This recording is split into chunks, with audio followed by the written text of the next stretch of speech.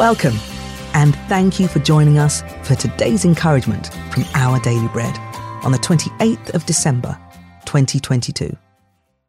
Today's reading is from 2 Corinthians chapter 1, verses 12 to 16. Now this is our boast. Our conscience testifies that we have conducted ourselves in the world, and especially in our relations with you, with integrity and godly sincerity. We have done so, relying not on worldly wisdom, but on God's grace. For we do not write to you anything you cannot read or understand. And I hope that as you have understood us in part, you will come to understand fully that you can boast of us just as we will boast of you in the day of the Lord Jesus. Because I was confident of this, I wanted to visit you first so that you might benefit twice. I wanted to visit you on my way to Macedonia and to come back to you from Macedonia, and then to let you send me on my way to Judea.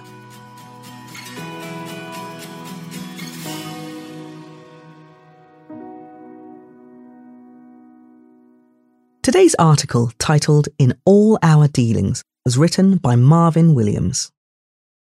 In 1524, Martin Luther observed, "Among themselves, the merchants have a common rule, which is their chief maxim.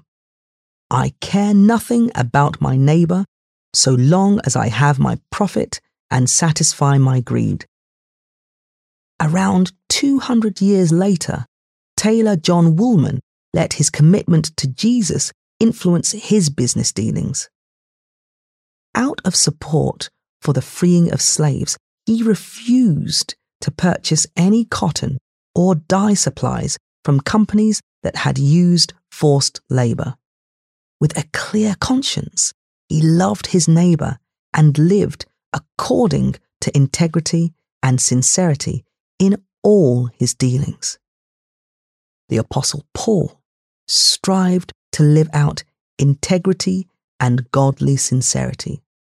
When some in Corinth tried to undermine his authority as an apostle for Jesus, he defended his conduct among them. He wrote that his words and actions could withstand the closest scrutiny. He also showed that he was dependent on God's power and grace for effectiveness, not his own. In short, Paul's faith in Christ permeated all of his dealings.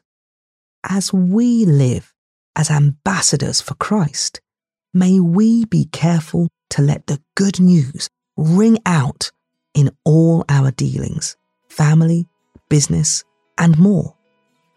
When by God's power and grace we reveal his love to others, we honour him and love our neighbours well.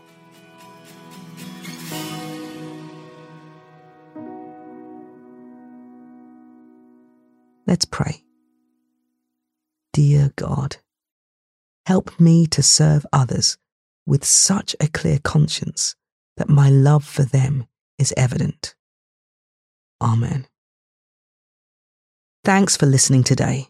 My name is Adiyinka, and today's encouragement was provided by Our Daily Bread Ministries.